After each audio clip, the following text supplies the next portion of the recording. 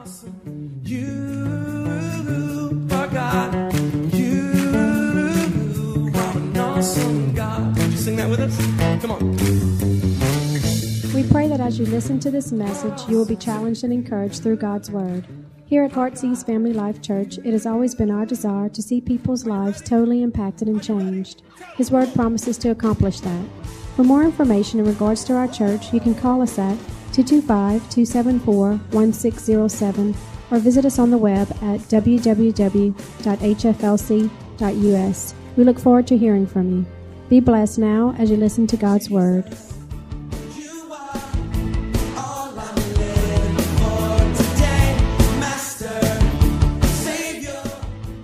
But really excited tonight about the message that we're going to bring. Last week we began a message entitled The Most Important Gift.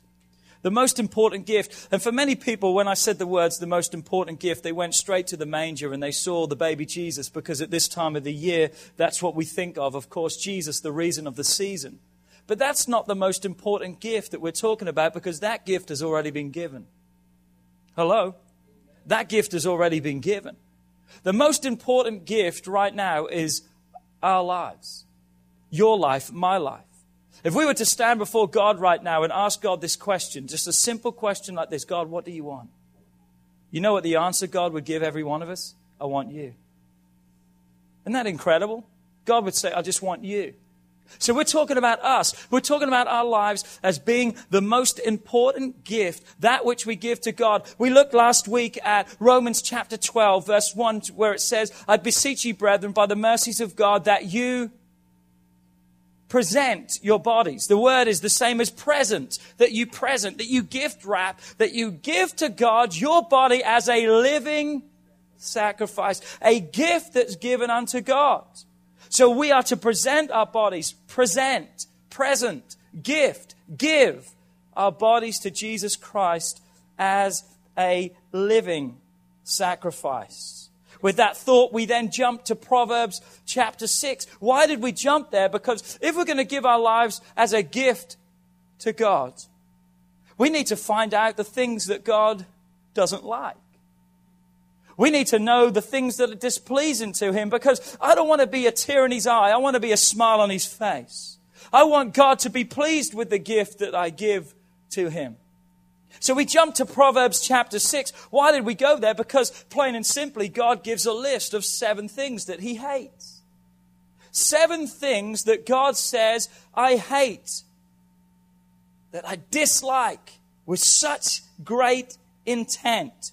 6 things, or 7 things rather, which are an abomination to Him.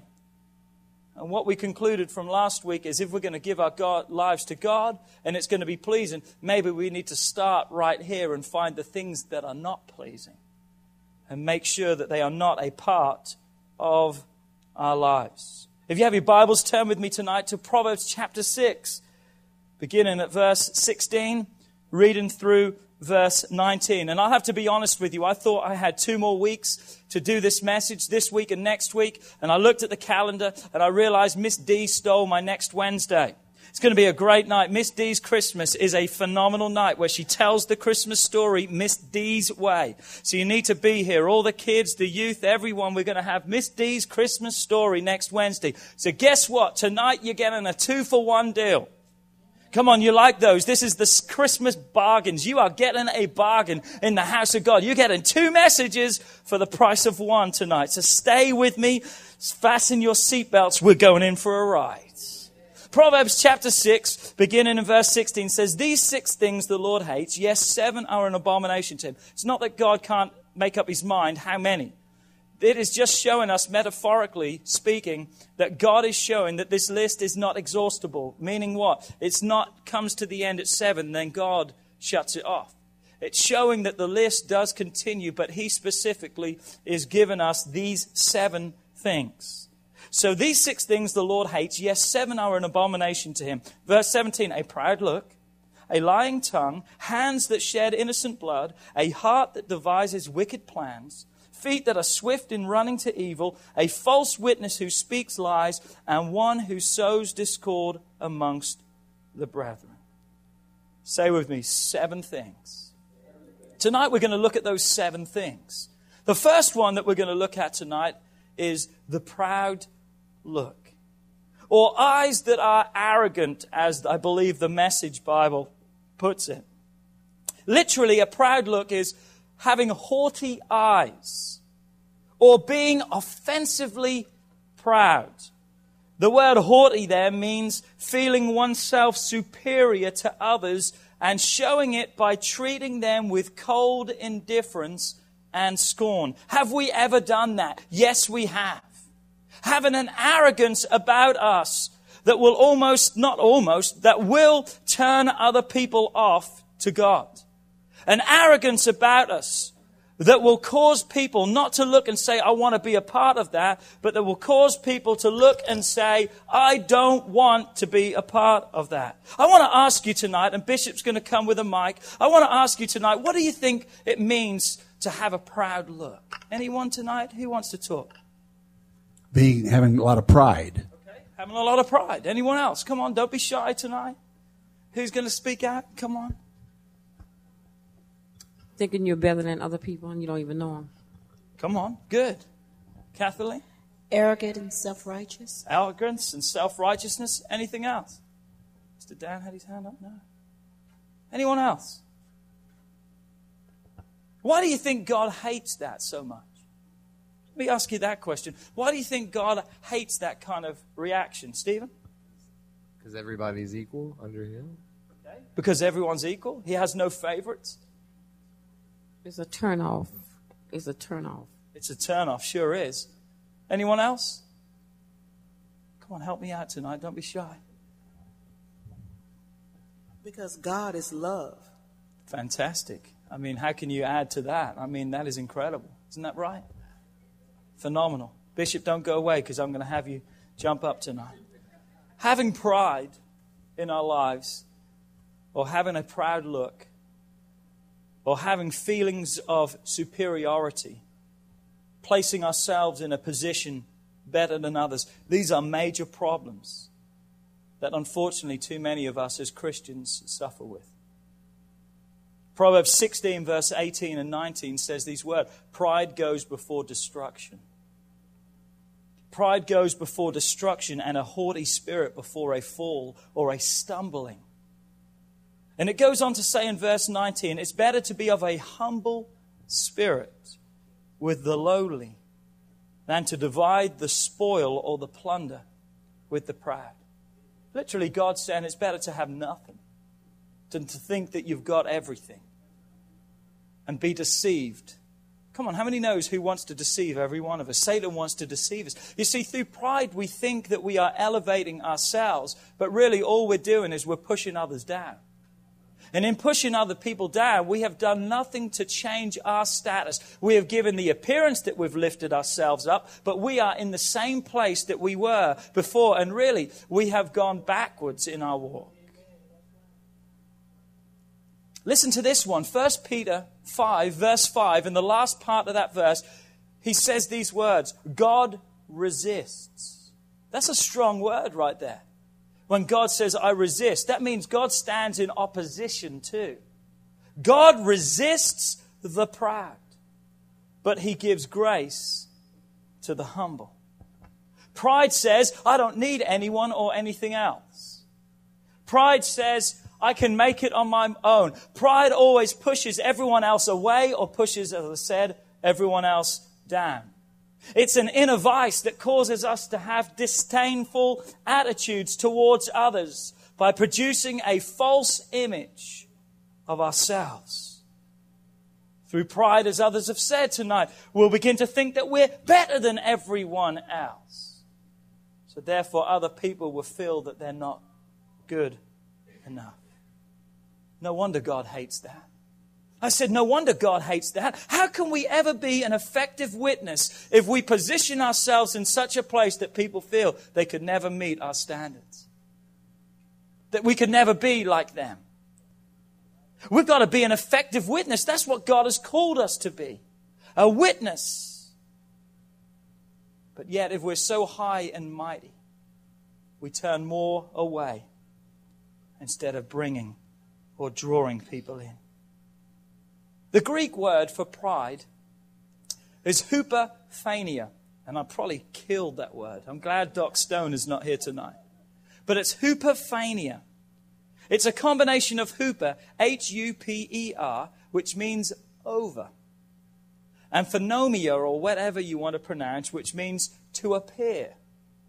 So therefore, if you put those two words together, pride literally means to over appear. Or if you're dyslexic, it means to appear over. It means self-elevation. This definition, what we have just read, is the complete opposite message to what Jesus came to give. Jesus didn't come and say, I'm here. Jesus met people right where they were at. Jesus didn't think of himself, and my goodness, he was better because the Bible says he had no sin. Come on, that made him better than anyone else who has ever walked upon the face of this earth. He was perfect without no sin, but yet he still loved everyone. He still met people at their point of their need. As Christians, you and I have got to get this into our hearts. We've got to get this into our minds. You're no better than them. You're no better than the sinners that are out here. We've just discovered that through repentance we can receive grace and mercy from God. Come on, every one of us today are sinners who have just been saved by grace. We're no better. We've just experienced the answer to life. But how often do we allow that proud look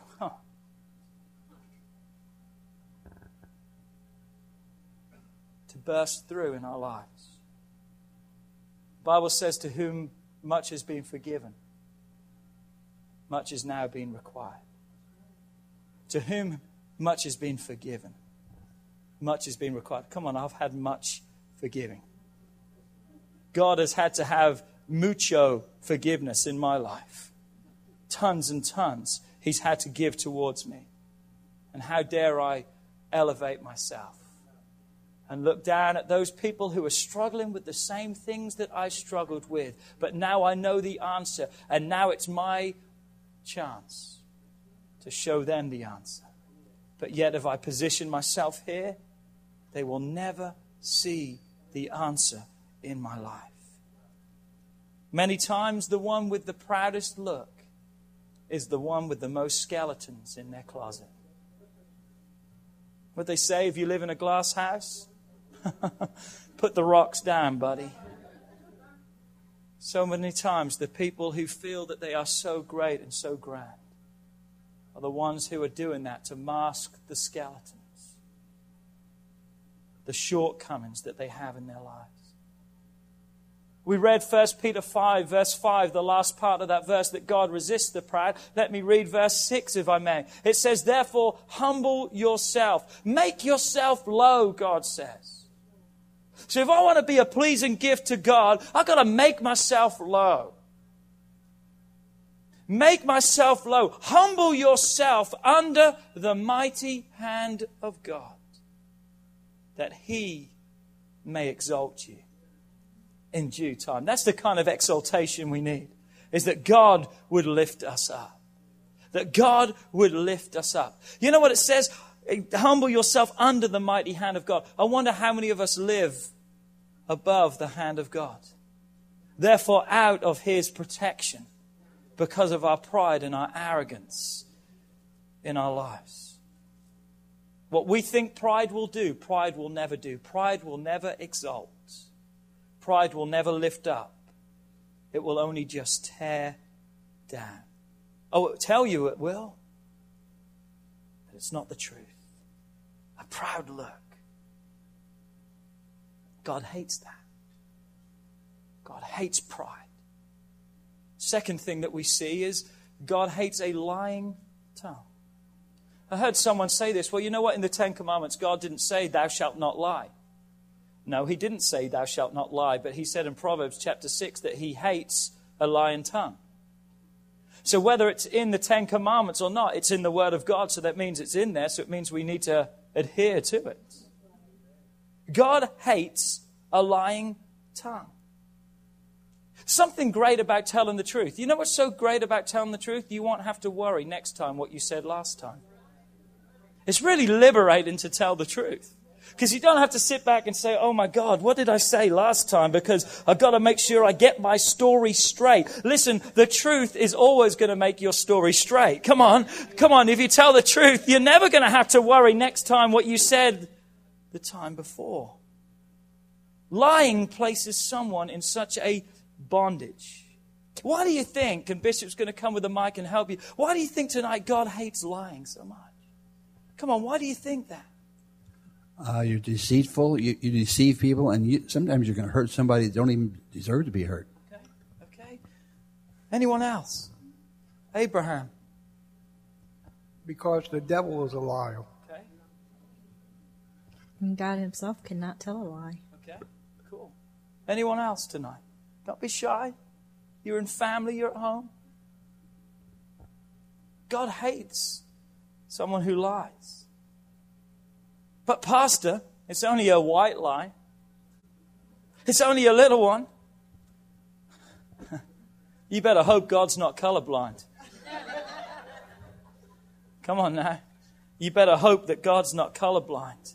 It's just a little lie, pastor. No matter the color or no matter the size, it's still a lie. Come on, no matter the color, no matter the size, it's still a lie. And can I help you out tonight? No one wants to be friend with a liar. They'll see you coming and run for their life. No one wants to be around people like that. That's why I love God so much. He's saying, I hate these things. For what reason? To help us. He's trying to help us. He's trying to instruct us. He's trying to show us. Because you see, when we live a life that's pleasing to Him, we'll live a life that's pleasing to others.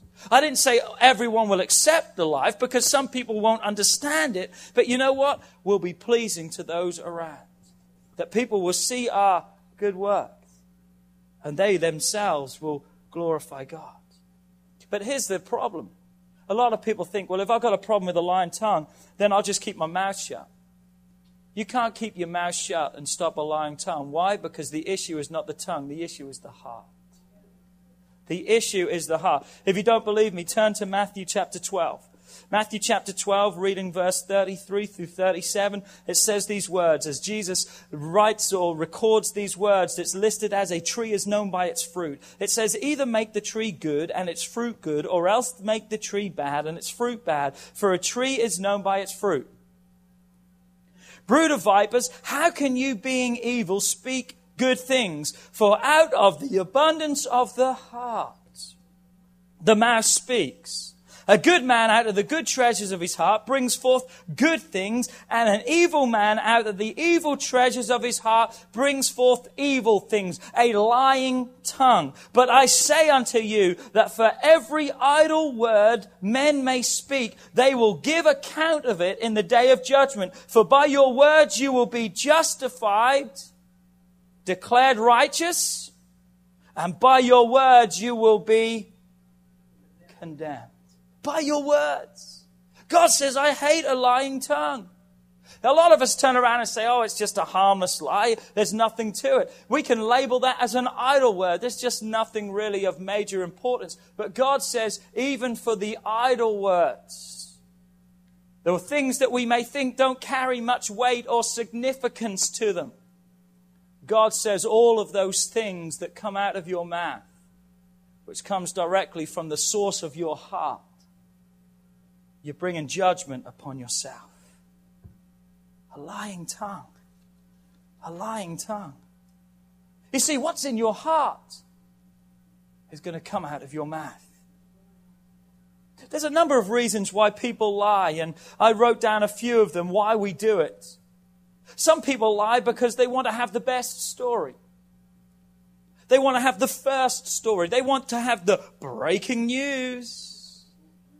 So therefore they lie, make up something that's not true to have the best story, to have the biggest fish, to make a lie. Another reason people lie is to make people like them. If you're lying to make people like you, you're probably better off without those type of friends. Because they're not real friends. And they'll never be real friends. Come on, if you're trying to lie to convince someone to be your friend, probably that's not someone you want to be with, and it's definitely someone that they don't want to be a part with. Another reason is we lie so many times to make ourselves look good. Here's a good one. I've done this one a few times, unfortunately. We lie to stay out of trouble. You don't have to teach a kid how to lie. You notice that? Have you ever taught your kids how to lie? Some of us got an A. We passed the class. We've got the degrees in lying. We didn't have to teach our kids. They just learn all by themselves. It's called the sin nature. It's a nature of man, a fleshly nature that we've got to fight in our lives. That's why God wants to put a new heart inside of us to change those things. But it's amazing to have the best story, to make people like us, to look good, to stay out of trouble. The list can go on and on. But as you begin to look at those things, it's so funny that as you spell them out like that, you can see how foolish we are to think that lying will ever help us. It doesn't make people like us. It doesn't give you the best story, because your story's soon going to be exposed, and then people are going to look and say, what's the deal? It becomes a bondage, a glass prison. A glass prison is a whole lot worse than a prison with bars. Because a prison with bars, there is a stopping point. You see where that is. But you know what? When you become a lie, you literally place yourself in a glass prison. That you're living life, but you're living in a bondage in your life. Matthew talks about idle words, those words that we think are harmless, fun, no big deal. Those lying words which are just idle, or as we think. But they will destroy our lives. Remember the boy who cried wolf?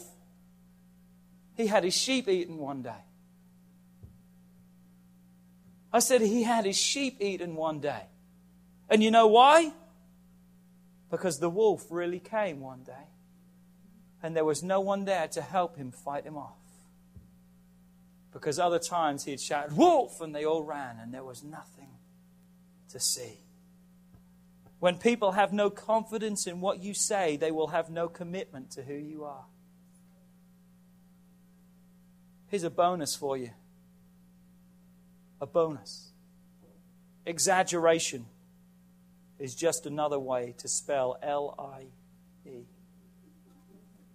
Exaggeration is also a lie. Did you know that? Stretched truth. No, it's not. It's just a lie. It's just a lie. Point number 3. You're hanging with me tonight. Come on, say, Pastor, I'm hanging with you. Come on, let's go. Number 3, God says, I hate this. God says, I hate hands that shed innocent blood. Now, this can be so obvious here. Of course, God hates murder. We see that. God doesn't want us to murder. Of course, God hates murder. So a lot of us would sit back in this one and say, wow, I can relax on this. I don't think I've killed anyone in my life. I hope not anyway. But is this just what it means? What do you think? When the Bible says that hands that shed innocent blood, what else can that mean? Has anyone got anything that they think that could mean? Mr. Haas, you've been reading my message tonight, haven't you? You hurt someone's character. Come on. Destroy someone's character. Bishop, where are you at, man? You can kill a person with your tongue. Come on. Anyone else? Got anything? I got something. I led a life I was a slave to addiction for about 15, 16, maybe 18, so I don't know, to alcohol. And that's to live that life is to live a lie. I mean, you know, everything's a lie. Everything's a lie. And I was freed from that a long, long time before I got saved, because I wasn't saved till last year.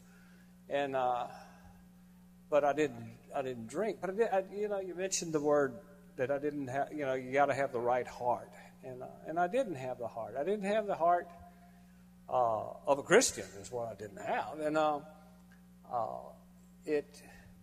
all those things that I lived even without drinking, I had the ego, which is the pride.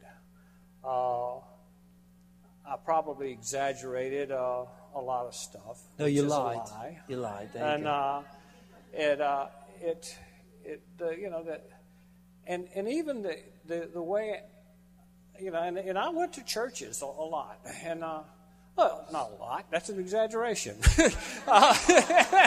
I went to churches. You just lied in church, Bishop. Help us, Jesus. But I'm glad he's at the back. Lightning bolts are about to come down. I went to church a lot sometimes. How about that? And even there, the way I worshiped was not nearly as free. I didn't worship because I wasn't saved. And even after I got saved in this church, and I was in this church when I got saved, I still had a pretty straight back and an attitude that, this is, and which was not honest. I was not, I wasn't doing what I wanted to do in this church. And my Bible up there in the front, you'll see on where I wrote in there on January the 31st, something to the effect, it's paraphrased, that I used to care about the way people thought of me when I worshiped.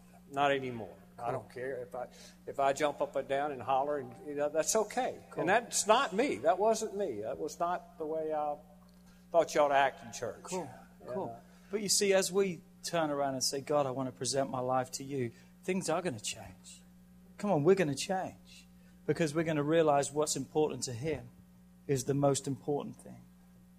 And like Miss Emma said, what I think about hands that shed innocent blood is a lot like what you think. I think murder in the sense of killing someone and taking their life is just one side of the coin.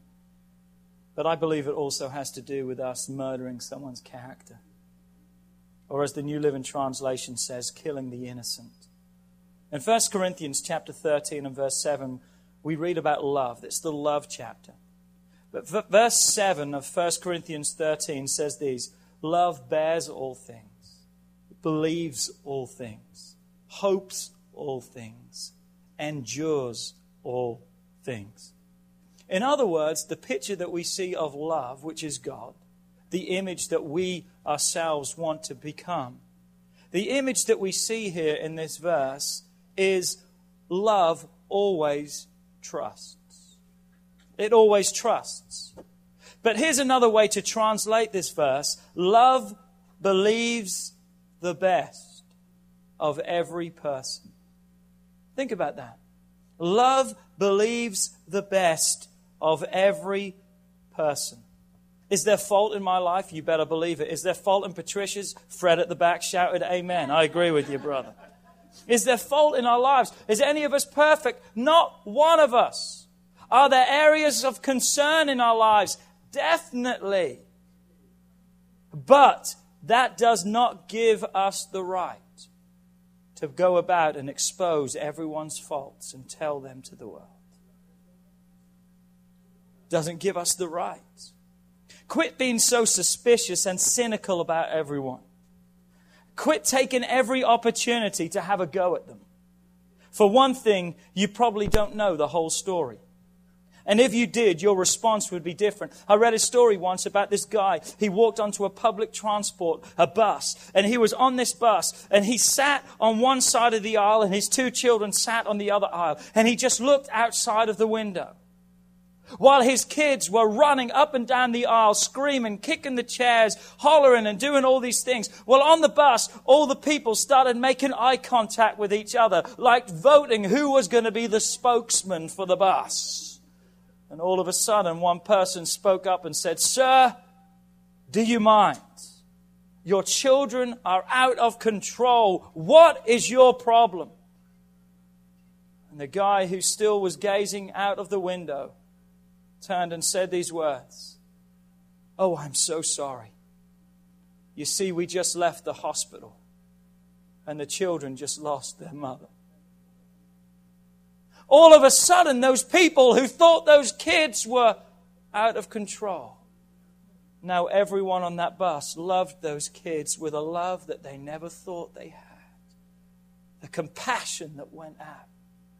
because all of a sudden they realized the facts of what's happening. How easy is it for us to say, I can't believe that? To destroy someone with our mouth. Who do they think they are? Perhaps if we knew their whole story, we would know exactly why they do what they do. Why would you break that perfume box? It could have been sold for so much, a year's wages. But Judas that day did not know that that lady, a former prostitute, had been touched by Jesus and her life had never been the same. And she came and she gave everything to God. You see, we're so quick to point the finger and say, how dare they? But do we know the story of their lives? You see, what begins with a thought forms in words and becomes actions throughout our life. Matthew 7 verse 12 tells us, for with what judgment you judge, you're going to be judged with the same measure. Oh, I don't like how I've been judged. Maybe you better watch how you're judging. It's so easy for us to murder someone's character. If you would look at the armor of God, and I've got to fly tonight because I want to get through this message, but if you would look at the armor of God, there's one place that is unprotected, and it's the back. How many times in church or how many times in life does people say, I've got your back? I don't want people to get my back. I want people to cover my back. Because when they say, I've got your back, a lot of the time, and they're giving you hugs and they're rubbing your back, they're feeling for soft spots so they can stick in a knife. There is one place in the body that is unprotected. For what reason? That we're to cover each other's back. That we're to be there to support each other. Not to expose their weaknesses. Not to expose who they are. Not to shed their innocent blood. With our hands, our actions, our lives, we can easily tear down that which God gave us the ability to build up with. Don't tear someone's life down. Build them up. But for the grace of God, we were just the same way. Give them hope. Are you with me tonight? Number 4, a heart that devises wicked plans. I love how the Message Bible puts it. It says a heart that hatches evil plots. In order for something to hatch, it first has to be incubated. It has to have a nesting place. Proverbs 4 verse 23 says these words, keep your heart. Say with me these words, guard your heart. Come on, you got to guard your heart. Guard your heart with all diligence. For out of it, out of what? Your heart springs the issues or the boundaries of your life. One translation says, your heart sets the course of your life. Another translation says, it's where life starts. It starts at your heart. But can I say this? It not only starts at your heart, but it can end at your heart. An evil heart. What do you think an evil heart is tonight? Come on, help me out. What do you think an evil heart is? When God says, protect yourself from an evil heart. What do you think that is? When you always have this ugly thoughts and just evil thoughts in your heart all the time. Nothing nice. Okay. Anyone else? You have been reading my message, Mr. Is this in your message? A heart that's never been changed. An evil heart is a heart that has never been changed. That was my next part, Mr. Tuss. Only playing. That was good. I just lied like Bishop in church, ladies and gentlemen. God doesn't like it. Yeah, go this way. I hear you. Lightning bolts are coming down. But think about it. Psalms 119, the longest chapter in the Bible. You know, one of the primary messages that we will find in the longest chapter in the Word of God is this: to give our whole hearts to God. David says, with my whole heart, having a whole heart given over to God. If we don't have a whole heart given over to God, then what we're doing is we're allowing places and spaces for Satan to come in and plant his seeds that will hatch, that will be incubated, that will grow. Proverbs 27 verse 19 tells us, as water reflects face, so a man's heart reveals the man. As water reflects face, so a man's heart reveals the man. You see, evil is that which is opposed to good. Evil is that which fights against God working in our hearts and in our lives. So if Satan can steal our hearts, he really has our total being. Why? Because a wicked heart will produce wicked response. That's just how it goes. Listen to Jeremiah chapter 17, verse 9 and 10 from the New Living Translation. It says these words, "The human heart is most deceitful and desperately wicked. Who really knows how bad it is?" God does. "But I know," God says, "I, the Lord, search all hearts and examine secret motives, and I give all people their due rewards, according to what their actions deserve." You see, our heart speaks about relationship with God. Having relationship with God. And therefore God says, I hate a heart that is out of relationship, a heart that devises evil, a heart that does not look for good, but rather follows the pathway of evil. Our heart involves our intellect, our awareness, our mind, our inner person, our inner feelings, our deepest thoughts, our inner self. Satan wants no more than to pollute the very source, the center of our lives, to put doubt, to put distrust, to place evil plots into our heart. Satan wants to separate our lives from God and will stop at nothing from doing so. Turn to your neighbor and say, guard your heart. Guard your heart. Number 5. God hates this. He hates feet that are swift in running to evil. Feet that race to do wrong, the New Living Translation says. The Message Bible says, feet that run rapidly to evil. Listen to the scripture in Isaiah 52, verse 7. It says, "How lovely and beautiful upon the mountains are the feet of them who brings good news, who proclaims peace, who brings glad tidings of good, great things, who proclaim salvation." What a contrasting picture. God says, how beautiful are the feet of those that bring good news. But then there's the thought of those that bring bad news, undermining the goods. We've got to watch today where our feet are taking us. Especially when we read such scriptures as Joshua 1 verse 3. It says, "Every place that the sole of your foot will tread upon." New Living Translation says, "Everywhere you go." God's promise to the children of Israel was, "I will give to you." Every place that your foot goes. They should have thought about that when they chose to doubt God. And they started walking back in a wilderness because they inherited sand for 40 years. Everywhere their foot went, God truly gave to them. We better watch because God hates feet that are evil. But we better watch because maybe the inheritance that we're receiving in our lives has nothing to do with God. It's the fact that our feet are in evil places.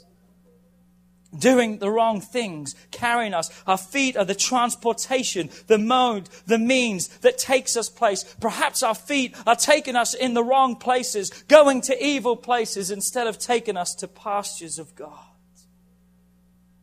Psalms 23 promises that Lord is my shepherd.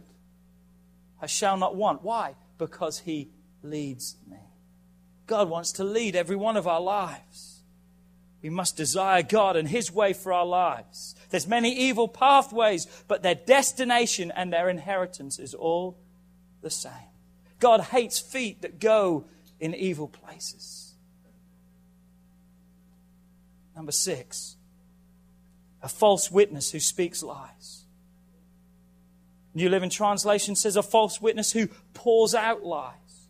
We already discussed lying, having a lying tongue, but this is a little bit different. Why? Because a lying tongue will only tell the truth if it suits their advantage Otherwise, it's going to lie. But you know what? A false witness premeditates lies. It concocts schemes that are made up of lies in order to carry out its evil designs. A false witness is someone who gives testimony wrongfully. You see, a witness is someone who is called upon to give a testimony of something that they have seen, an eyewitness account. In order to discover the truth, they have to believe that which they have heard from the witness. They have to trust the integrity of the one of which has been asked. That's why today when they stand, they will place their hand upon a Bible. They don't even really do that now in a courtroom. But they used to place a hand upon a Bible and say, I swear to tell the truth, the whole truth and nothing but the truth. So help me God. Therefore, a false witness is one who will twist the story. It's not the truth at all. Oh, there may be partial aspects, but a false witness will not tell the truth. Proverbs 21 verse 28 says, a false witness shall perish, but the man who hears him will speak endlessly.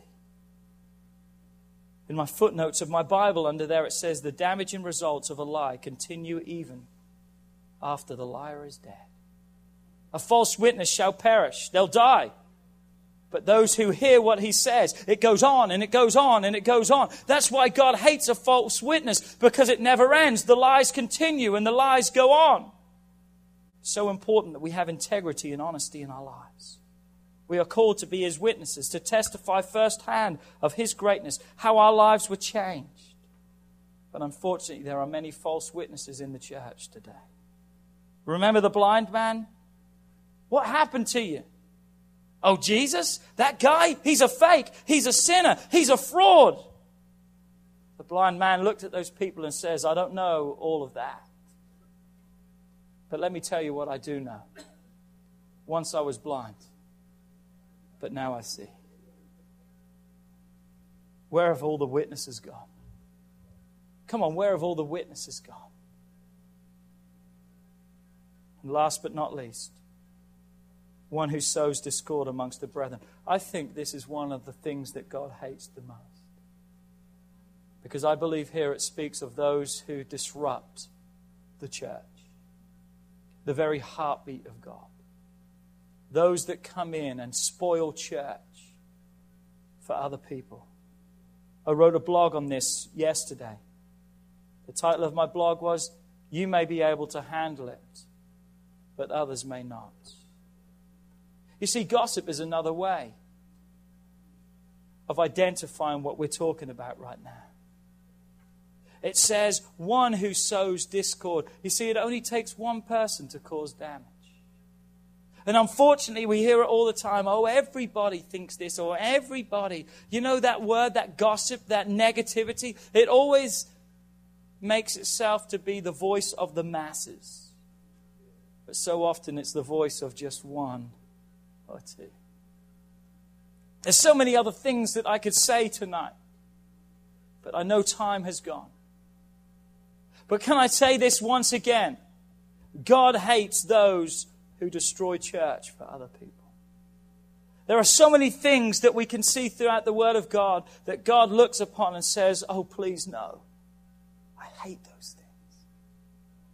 And this year, if we're making a declaration to God and saying, God, here I am. And we're presenting our lives to Him as a living, pleasing sacrifice. We need to make sure that we are truly a pleasing offering, gift, a present to Him. This year, I like what Aaron said, it's not just the season of giving. As children of God, it should be a lifetime of giving. But as we look at the season of giving, why not ask yourself again, what gift am I giving the Savior?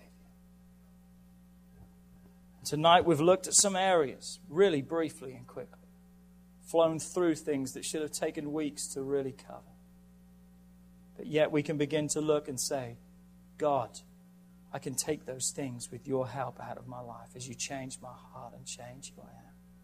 Why? Because God, I want to be the gift that you desire. I want my life to be the most important gift to you this year. Would you stand to your feet with me tonight? You are God.